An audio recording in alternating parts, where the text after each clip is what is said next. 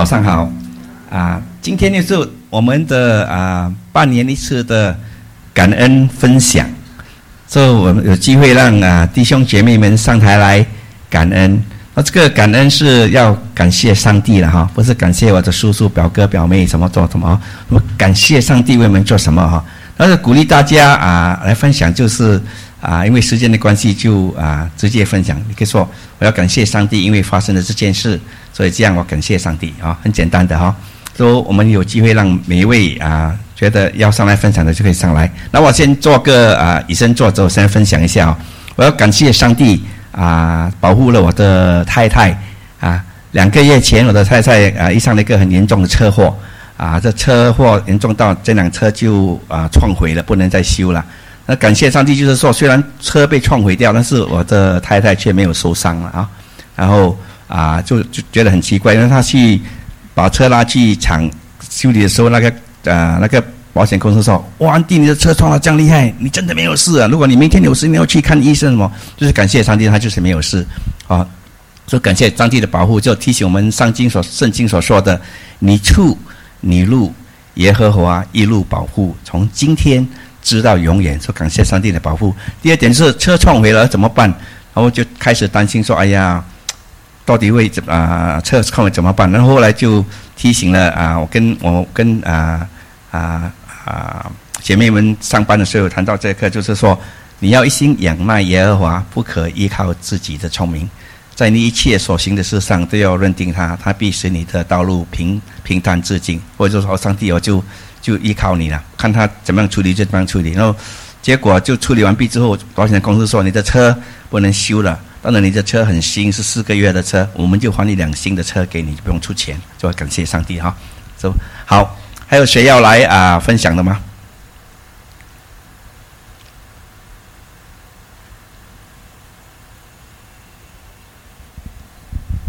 来，李雄。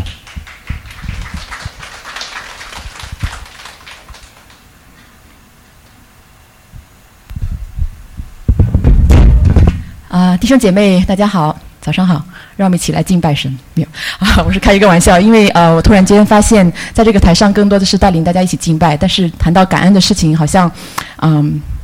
教会开始这么多年来，我很少在台上向主献上感恩。所以今天我想跟大家分享我的感恩的题目呢，就是敬拜神的恩典。我想总结一下，我回顾一下与主同行的日子。我在06年信主，07年受洗，在2008年我在教会开始了服事，最主要的就是在主日带领大家一起来敬拜神。还记得开始的时候，我还不知道什么是敬拜主，也不知道什么是服侍主只记得当时来到教会唱诗歌的时候，心里面很开心很期待每个主日早上的敬拜的时间记得那个时候呢教会一开始在培训很多的 worship leaders可是我一看我的名字没有在那个 worship leaders 上面的名单上面，所以我心里边很蠢蠢欲动的，我其实心里是想去参加这个服事的。于是我就跟其中一位姐妹谈过，然后那个姐妹就跟志美传道说起这事。最后呢，神带领我进入了敬拜主的团队中间。那会儿是08年，一周又一周，一年又一年，感谢上帝，他的手牵引我走过了12个年头。坚持一件事，我的性格是一个比较急性的人，然后很多时候很多事情上可能就容易去放弃不容易去坚持。但是在这件事上，我感谢神，靠着他给我的力量，我坚持在这个服事的岗位上12个年头。虽然很多时候可能我有过一些气馁，有一些心里面的高高低低的起伏但是上帝的爱一直激励着我在这12年当中，信实的神一直与我同在。所以夸口的当指着主夸口，我今天要指着主说，感谢天父，他给我这样一个服事的机会。就在前不久，我去了我们教会参加的福音堂的联合敬拜、联合的退休会。刚开始的时候呢，我也没有带很多的希望，也没有想说要去报名去参加但是当时这边传道问我说，要不要去跟他们整个的团队在敬拜团队中有一个这样的服事，可以互相的学习。我听了以后，我心里就很受感动。那我就去跟老板拿假。没想到6月的那个时间段正好是学校假期，然后我很多的同事有孩子，他们趁学校假期也要拿假，所以我老板就跟我说，这样的时候要把 priority 给他们。我听了我就心里很纠结，我就想天哪，怎么会这样怎么短短拿几天的假期也这么难？我就跟神祷告，我说神如果你真要我去的话，就求神你感动我的老板和同事感谢神，在最后1分钟有其中一个的同事说我不去了，你去吧，然后他就放弃了他的假期。然后就是对这个敬拜和服侍的这样一个缘故，我参加了营会，并且在营会中有了很大的得着，讲员的讲题以及他在呼召中给我的感动，让我再次的把自己献在主的祭坛上。所以我现在要跟大家分享的经文就是罗马书12章第1节，圣经里说，所以弟兄们，我以神的慈悲劝你们，将身体献上，当作活祭，是圣洁的，是神所喜悦的。我们如此侍奉，乃是理所当然的。不要效法这个世界，只要心意更新而变化，叫你们查验何为神善良、纯全、可喜悦的旨意。所以这段经文是最近感动我的经文我也希望大家能够把我们的身体献上，当作活祭，因为圣经里面保罗的教导是，这是理所当然的。这不是说我们要不要还是不要，而是我们应该理所当然就应该献上自己，在神的面前成为活祭。所以最后呢，我想跟大家分享一首诗歌这首诗歌是它的调子是感谢神但是我把它的词给改了一下，所以我记得以前有跟某些人分享过，但是我给大家唱耶和华我的主，是我随时的帮助。当我呼求阿爸父，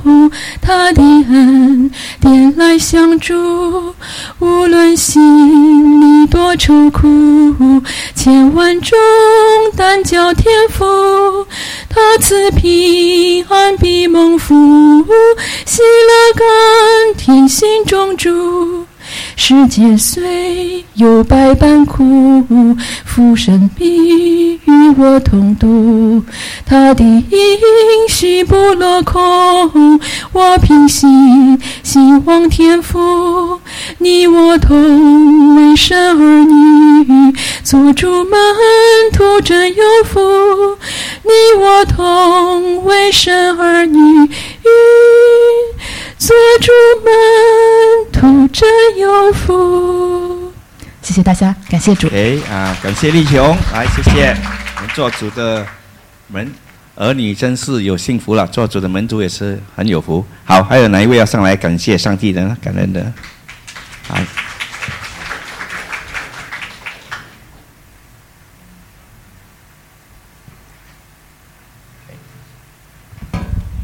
谢谢，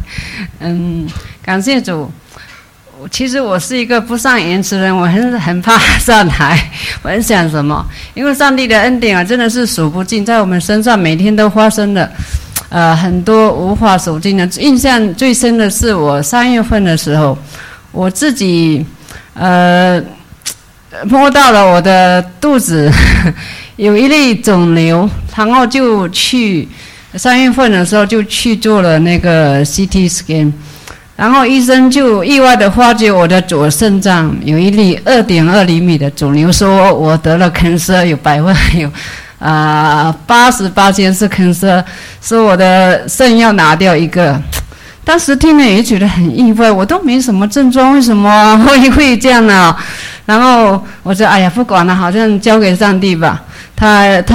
要怎样就怎样，反正我的身体是他的，我也觉得说我上无老下无小，没什么牵挂，就觉得很平安。然后就回来的时候就来教会，有跟教会的很多个姐妹护士还有医生跟他们讲，他们就可能更担心了他们就说这样的话你再做一个深入的那个检查之后看看决定怎样，如果真的是要拿掉的话，可能就要拿掉了。然后可能后来他们跟我讲，他们很难，听了心里很觉得非常的难过。因为大过了3个月吧，你又去医院，那主治医生就跟我讲说，88%是良性，不要拿掉。然后说那你是要再做一个什么活体抽出来检查什么那种，我也讲不清楚。检查还是说要等待那个观察？我说那我就观察吧。我觉得真的是感谢主，他的意念是高过我们的意念，他的道路也非同我们的道路。他赐给我们每天的平安。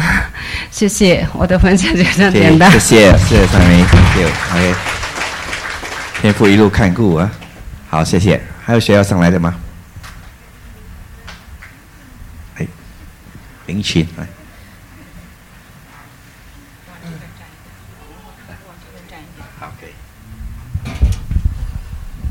大家好，我是林群。对，我也看不见我婆婆这边。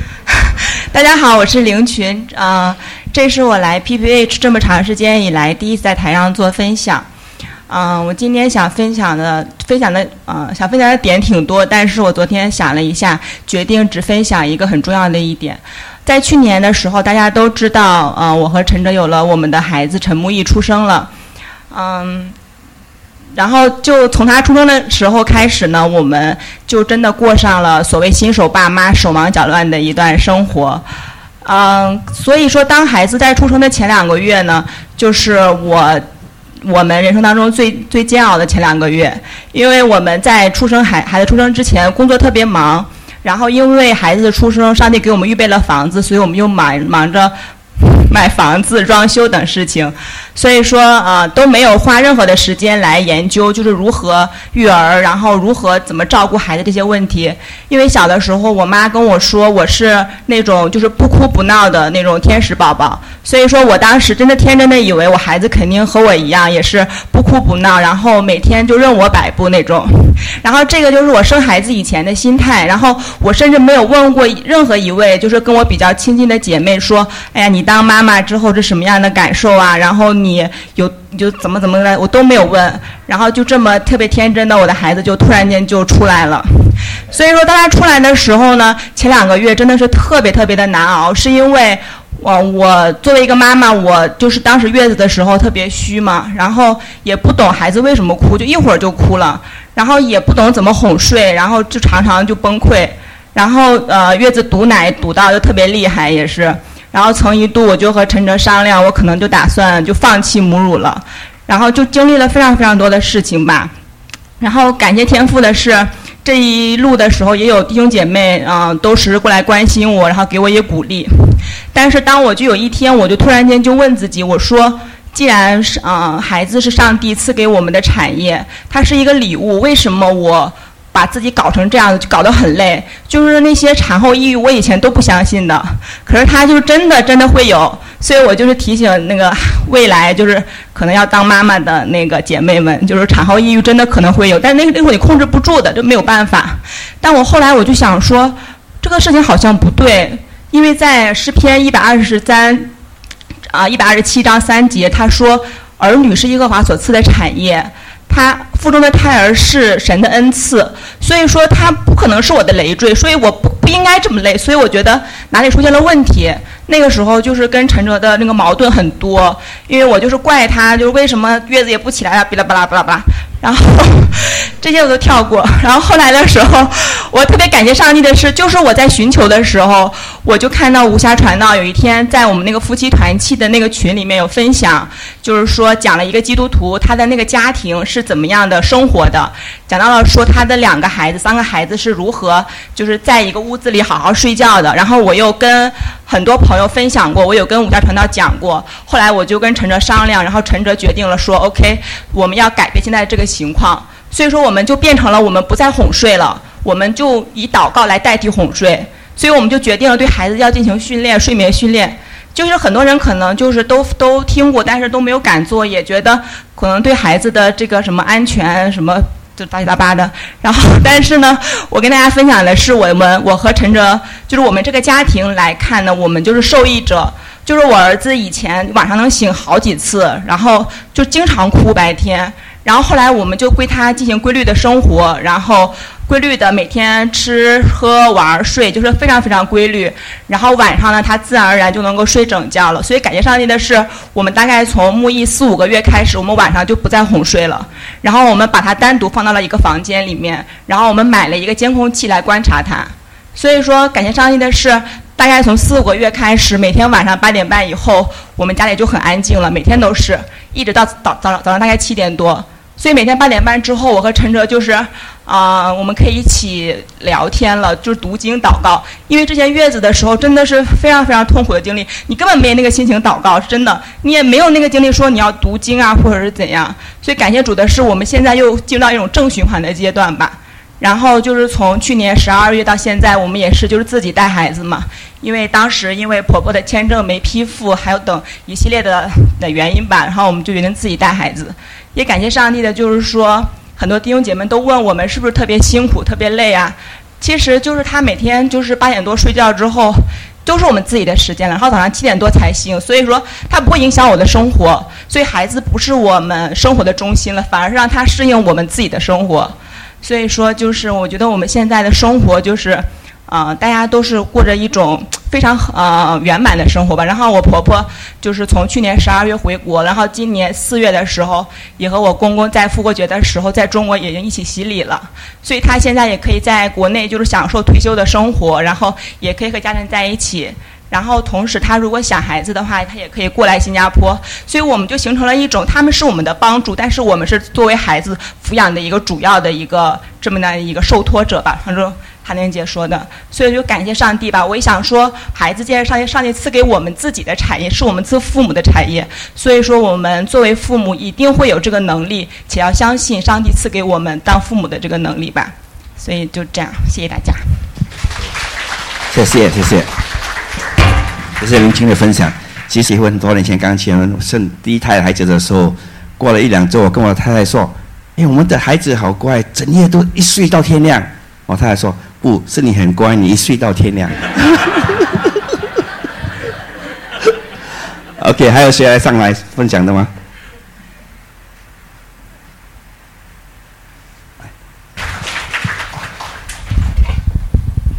弟兄姐妹们平安。我的分享可能会有点长，因为回顾的有点久远，就是好像立琼一样，就是信主这么多年了，其实感恩分享我好像是没有上来过。就回顾到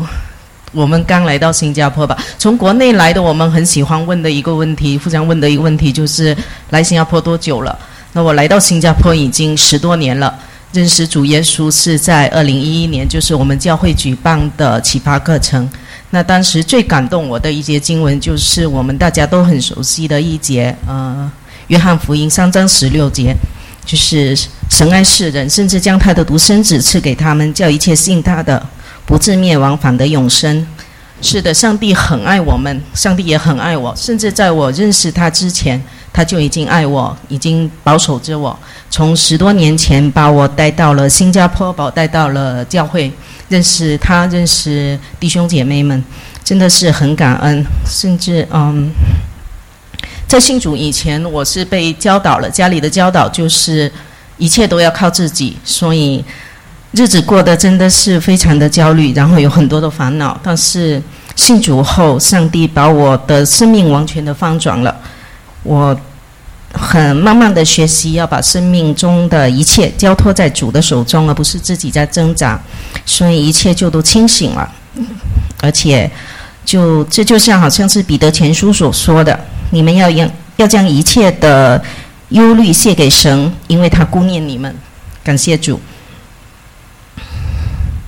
那时间快进到1年多前，很多弟兄姐妹可能都有听说，就是从2017年开始，我在开始读一个课程。那感谢主，再过1个多星期，这一切都要，就是这个课程就要结束了。感谢主，就回头看这1年多，好像真的很快，一眨眼就过去了。但是其中所经历的压力，我心里很清楚，如果不是靠着主，靠着我自己的话，我真的撑不过来。就是第一学期的时候，我真的过得非常的糟糕，因为就工作忙、学习忙，各种借口，然后祷告也少了，读经也少了，每天就是跟主的连接，好像就只有每个主日来到教会的聚会这样子而已，所以真的是日子过得非常的辛苦，学习成绩也不好，就是好像感觉就是完全的走到了谷底的那种感觉，但是上帝没有放弃我。从去年1月开始，我和几个弟兄姐妹参加了一个每天读10章圣经的一个读经的小组。那这样子，因为每天读10章，然后我们会在一个WhatsApp group 里面分享1-2节的经文，感动我们的经文，还有非常非常简短的祷告。上帝通过这种类似的这种方式，把我带回了有他相伴的路上。就我不再是独行，他把我又带回了有他跟我一起的路上。通过这个读经，因为每天读10章是非常快，所以我们大概4个月就可以把圣经完全的从头到尾读了一遍。所以1年多的时间，现在我们已经在读第5遍了。对，然后上帝真的是通过读经，就好像将我的生命慢慢的去更新，就好像用差婷最喜欢讲的一个比喻吧，就好像剥洋葱一样，把我们外面不好的、糟糕的那些东西，慢慢的一层一层的剥去，更新了我们。那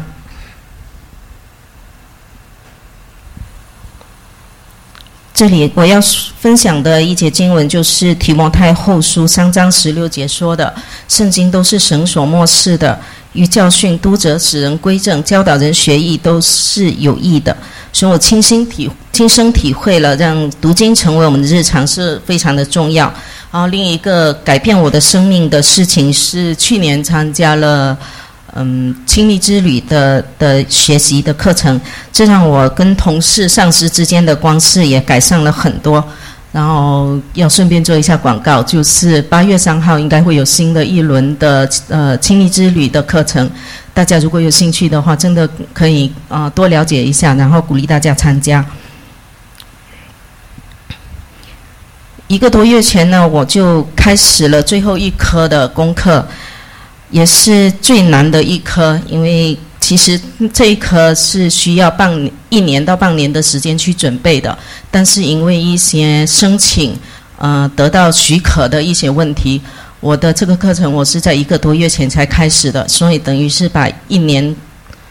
差不多1年或者半年要完成的东西，在1个多月里面要去完成，压力真的是非常非常的大。但是同时我还要上班，时间是真的是很紧，连学校的老师都觉得说，你要不要就放弃了，不要做这个 project， 你改成就是去研究别人的数据这样子。但是我当时就是没有放弃，上帝让我知道说，日子如何，力量就如何。其中让我觉得最难去做到的就是我需要去访问一些医生。我第一反应就是哇，医生们这么的忙，我发邮件给他们肯定没有人要理我。然后我如果就是去办公室找他们，去那个诊所里面找他们，肯定还会被轰出来那种，就整个是对这个事情完全的没有信心。但是结果靠着主，2个星期内我访问了10个病人，11个医生，就是很奇妙的，我发出去19个邮件，19个，然后超过1半的医生有回复我，真的是大大的出乎我的意料，完全是没有料到的。当时对于这个我的老师给我的要求其实是10个病人10个医生的访问就可以了，所以真的是很感谢主，他真的是非常的奇妙。然后也是一样的，1个多星期前我也是和教会的一些弟兄姐妹参加了福音堂的联合营会。我很早以前就报名了，当时报名的时候并没有想到说我在最近的这段时间，在营会的这段时间会这么的忙，觉得说功课好像还可以，那应该没有问题，结果全部的事情就堆到这里了。所以当时其实我是想说退出不去了，但当我决定不去的时候已经太迟，就是报名啊各种安排都已经弄好了，所以我就没办法硬着头皮去了，背着我的作业一起过去做的。姐妹们也都非常的为我担心，就说你这样去了也没用，等一下你2边都顾不到，你心里又担心这作业，你营会又没办法的专心参加。但是就整个的感觉就是没办法了，那就去吧，那要不我就专心的做作业吧，毕竟这个好像还是比较重要的。但是上帝再次的让我知道说，他跟我在一起，有他我真的不用担心。所以在营会的短短的4天的时间里，他又更新了我。虽然每天累到半死，半夜写作业写到半夜，真的是。然后营会的活动我也没有完全的参加，就是选择性的参加了一些而已。但是在这短暂的时间里，上帝还是更新了我。回来的时候身体真的很累，但是感觉整个人已经被上帝更新了。然后另外一个就是最近其实是流感的多发期，我真的也是有些担心。然后我是跟主讲，主啊，真的千万不要让我在这个时候生病，因为一旦生病的话又要拖很久，让整个什么东西都会要被拖下来。结果身边所有的几个弟兄姐妹都生病了，偏心的主就只是偏心的没有让我生病，真的是非常的感谢主，感谢主的保守啊！但是最大的压力还是营会回来以后，营会是礼拜4结束的，但是在同一个那个礼拜天的晚上，我要交2份的作业。回来的时候礼拜4我还没有开始写，就接下来剩下1天半的时间来完成我的作业。但是礼拜5我本来还要去做工的，还要去上班的，因为那天我们半个办公室的人都在外面开会。然后本来我也没有办法拿离，但是我试着我就给我的老板发信息了。我是觉得我老板不会答应，但是上帝让他答应了，所以我礼拜5又多了1天的时间可以来写我的作业。然后那2天弟兄姐妹们就是陪我写作业，为我祷告，做饭给我吃，所以我那1天半的时间就是饭来张口，然后写作业的时间而已。真的就是回顾这1天多1个多星期，然后1个多月1年多，甚至说这10多年的时间，上帝他的爱和保守一直没有离开我。他跟我说，我的恩典够你用，所以感谢赞美主。谢谢一鸣。他下周还有最后的一个作业，然后最后一个 presentation， 我们可以为他祷告。OK， 我们还有时间，多一位，还有谁要上来分享的吗？来。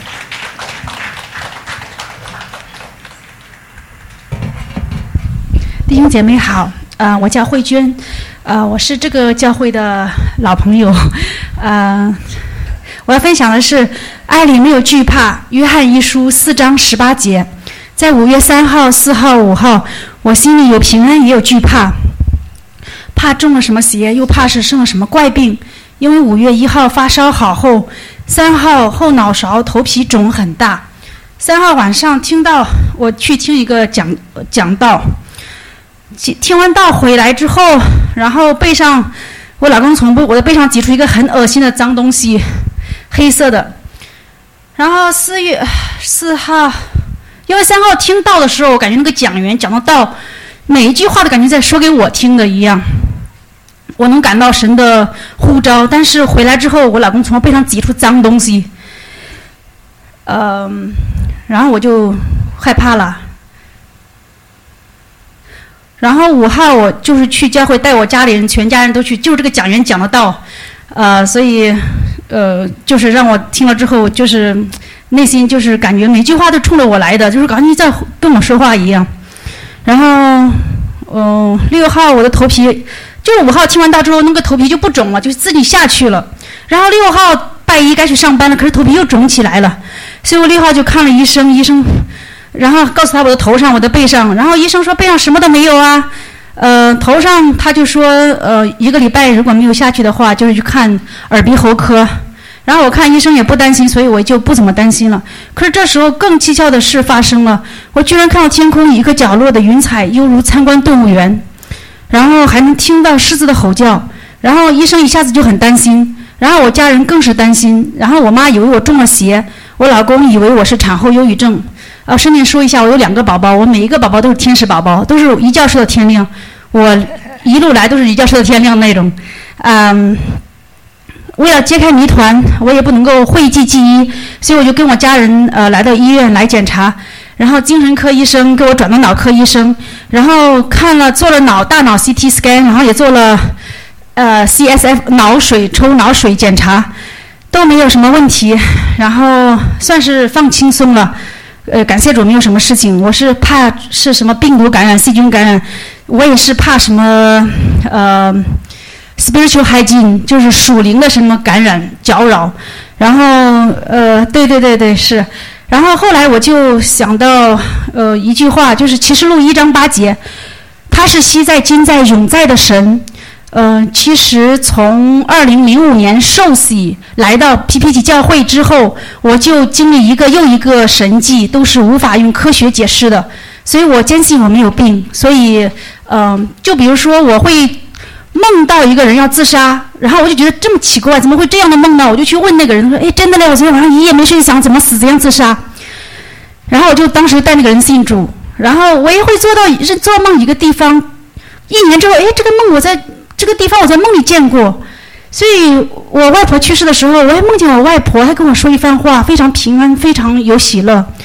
所以我就知道每个人是不一样的，是很奇特的，并且神是昔在、今在、永在的神。还有刚才说到在爱里没有惧怕，然后在我生病的时候当然是没有病了，但是医院检查了一圈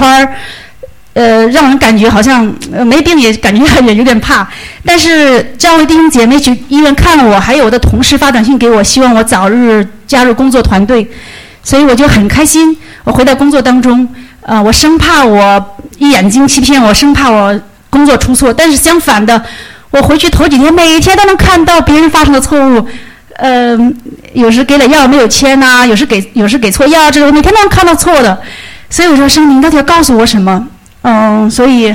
我现在还在思考到底上帝要告诉我什么。但是我很喜乐，因为我觉得我回到神的家里来，然后其实我一路来都没有离开神的家。虽然在别的教会，但是我觉得这次可能是我应该回到家里来了吧，因为这个家里面有我的爸爸妈妈、叔叔阿姨、弟兄姐妹，都是真的是我的家呀！感谢主，感谢上帝，谢谢慧娟的分享。好，我们一起站起来，我们就结束今天的分享，一起来做一个感恩的祷告。来，我们低头祷告。天父恩主，我们感谢你。感谢你赐给我们你的爱，赐给我们你的儿子为我们的罪死。感谢你赐给我们你的慈悲怜悯。感谢你看顾我们，感谢你教导我们，指示我们应走的路，劝诫我们。你用你的眼睛看顾我们。感谢你供应我们一切的需要，我们进我们出你都看护保护我们。感谢你的恩典，感谢你给我们的爱，感谢你给我们周边的所有我们的亲人和家人来跟我们一起来敬拜你。感谢上帝，奉主耶稣的名祷告 Amen。 好，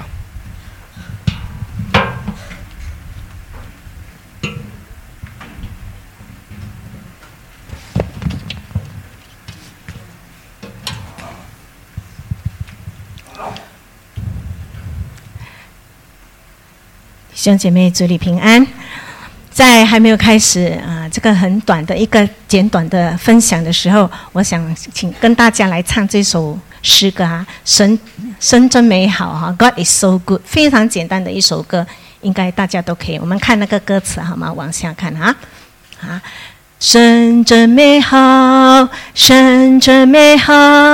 神真美好，他对我真好，可以吗？神真美好，我们一起唱，预备起。神真美好，神真美好，神真美好，他对我真好，他看顾我，他看顾我，他看顾我，他看顾我，每一日看顾我，顺服他，我顺服他，我顺服他，每一日顺服他，真爱我，他真爱我，他真爱我，他真是爱我。英文的可以吗？ God is so good，God is so good to me. God is so good. God is so good. God is so good. He's so good to me. 天父，我们来到你的面前，我们感谢你，在我们的生命当中，谢谢你进入到我们生命，介入到我们的生命，也成为我们生命的主。让我们听到众多的分享的时候，我们都要向你感恩。我们看到神，你真的是非常的好，对我们。主，谢谢你，我们把以下要分享的向你交托，愿你的话语亲自对我们说话，奉耶稣的名祷告。好，弟兄姐妹，如果你今天没有机会分享到，你不要气馁哈。我们年尾、年秒、年终的时候都会有出这个感恩手册哈，你可以把它写起来，现在也可以开始写了，然后你可以投到给教会，就会一起变成一个册子也是可以让大家一同来分享，看到你的见证。好，今天我要跟大家分享一个小短的地方看到这个约书亚记的这一个经文这个经文里面让我们看到我们我很快的读过去约书亚记4章19节开始这么圣经上说，正月初10，人民从约旦河上来以后，就在基甲在耶利哥的东边安营。约书亚把从约旦河取来的那12块石头树立在基甲。约书亚对以色列人说，如果日后你们的子孙问他们的父亲，这些石头是什么意思，那时你们就要告诉你们的子孙说，以色列人曾经在干地上走过了这约旦河，因为耶和华你们的神在你们面前使约旦河的水干了，直到你们都过了河，好像耶和华你们的神从前对红海所行的，在我们面前使红海干了，直到我们都过了河一样。最后一节24节非常重要，也成为我们的帮助，好使地上万民都认识耶和华的手是有能力的手，也要使你们永远敬畏耶和华你们的神。好，我们看到这个历史这个是讲到那耶和华神给以色列人可以进入迦南地的故事，对吗？他们探子去看的那个地方回来，过后他们一路走的时候，来到一个地步，他们就要过这个约旦河。约旦河几百万的以色列人怎么过？很困难，对吗？但是在这个约旦河过的过程当中，上帝看顾保守了他们。那么在这件事情他们过后呢，过了约旦河之后呢，他们就立这个石头为念。所以我们看到以色列人百姓他们安度约旦河，下一步他们做什么？他们是要攻占那个上帝给他应许的迦南之地，可是那个时候还没有来到。那么神就吩咐约书亚跟以色列人说，你选出12个人，然后从河中选12块石头做纪念。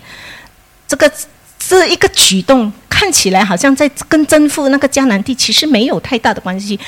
最重要就是去打仗打胜嘛取那石头来做什么纪念，对吗？好像这个对那个整个事情似乎不是太重要。但是神呢，要预备他的百姓，要他们预备好，全身的去投入这个战斗里面这个征战里面，所以神要他们专注于他。当我们讲到纪念的时候，其实常常会有很多保留过往的回忆，对吗？我相信每一个人都有一个习惯，你会留住一些东西，一些卡片，一些人送给你的，因为有纪念性。记得我们的母亲她竟然把我6个月大的时候生的 baby 穿的衣服留到都黄色了，她都不舍得丢掉。因为对她来讲有纪念性，所以这12块石头呢，圣经里面怎么说？说要使他们永远纪念走干地过约旦河的这个事迹。那么子孙呢，看到这些石头呢，听到这些事情，就会想起上帝的作为。我们知道所以看到这个纪念和感恩之间是有很密切的关系的。你会感恩，因为你在纪念一件事情。同样很能够明白的道理就是，当我们做儿女的，我们懂得纪念父母所付出的辛劳的时候，我们就会感恩。我们会感恩，我们就会孝顺父母。同样的，如果我们是神的儿女，我们懂得纪念神在我们生命当中数算他给我们的恩典，看到神怎么样的爱我们，为我们舍己做的一切，我们也会纪念感恩主的恩典，而且愿意为他来而活。所以当这个纪念和感恩我们看到这密切的关系的时候，我们也不能否认，当我们做基督徒后，似乎没有比别人过得好。可能有的时候我有碰过朋友基督徒，我信了主好像更糟不是的，也不是的。不论我们这个世上本来被罪恶所困，就是会遇到的哈，不见得我们成为基督徒就变得好，但是在我们所经历的高山低谷、喜怒哀乐、顺境逆境，所有的这一切生老病死里面，我们要记得神给的一个经文哈，圣经在罗马书怎么说呢？我们看下一个经文好吗？我们知道，为了爱神的人，就是按他旨意蒙召的人的益处，万事都一同效力，或者更我们熟悉的就是和合本的万事互相效力，叫爱神的人得益处。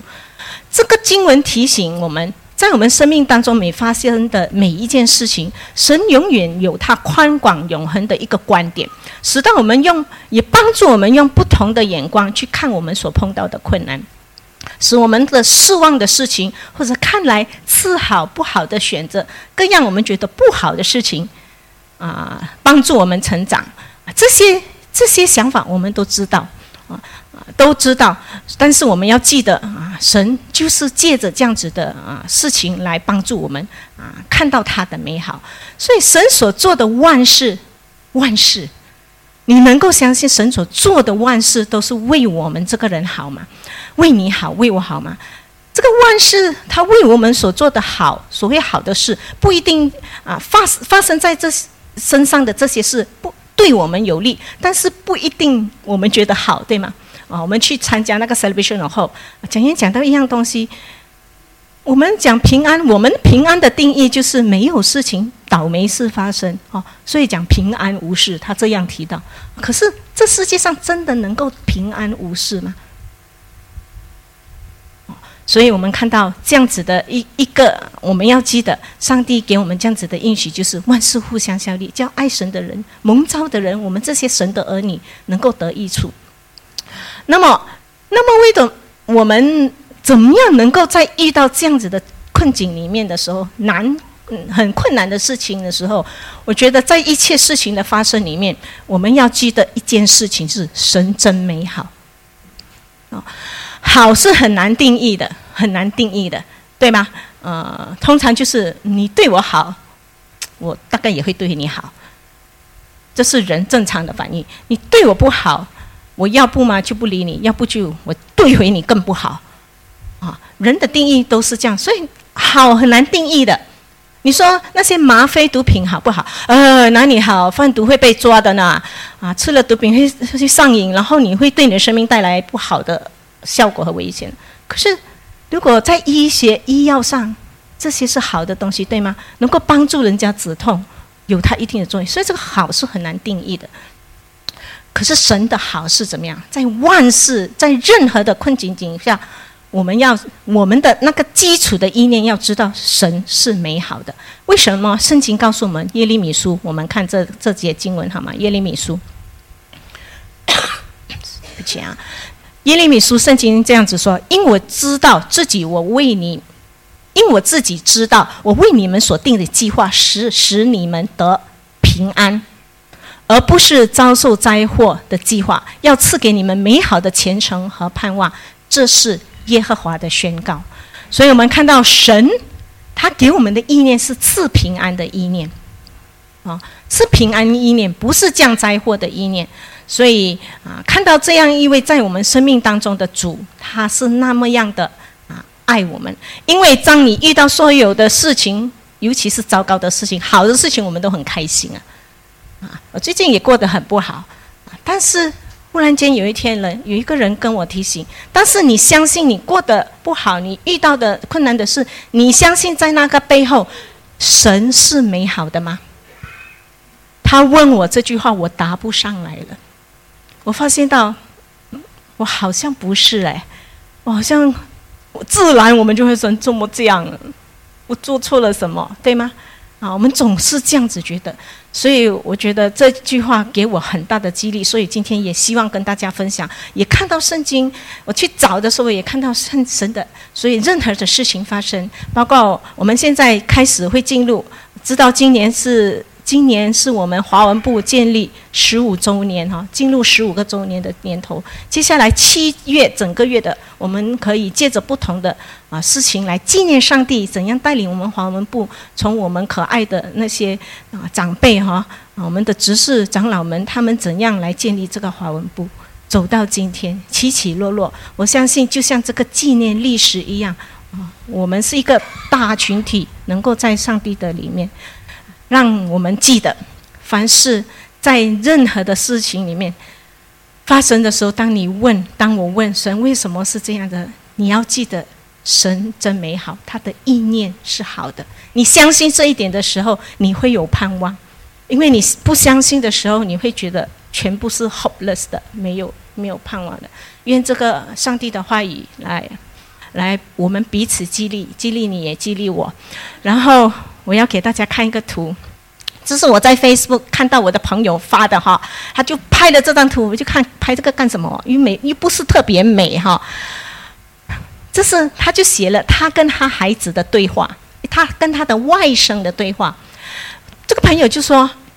哎呦，好大片一片乌云哦！我看到等下一定下大雨了。”你知道他的小外甥怎么回答他吗？谁想得到？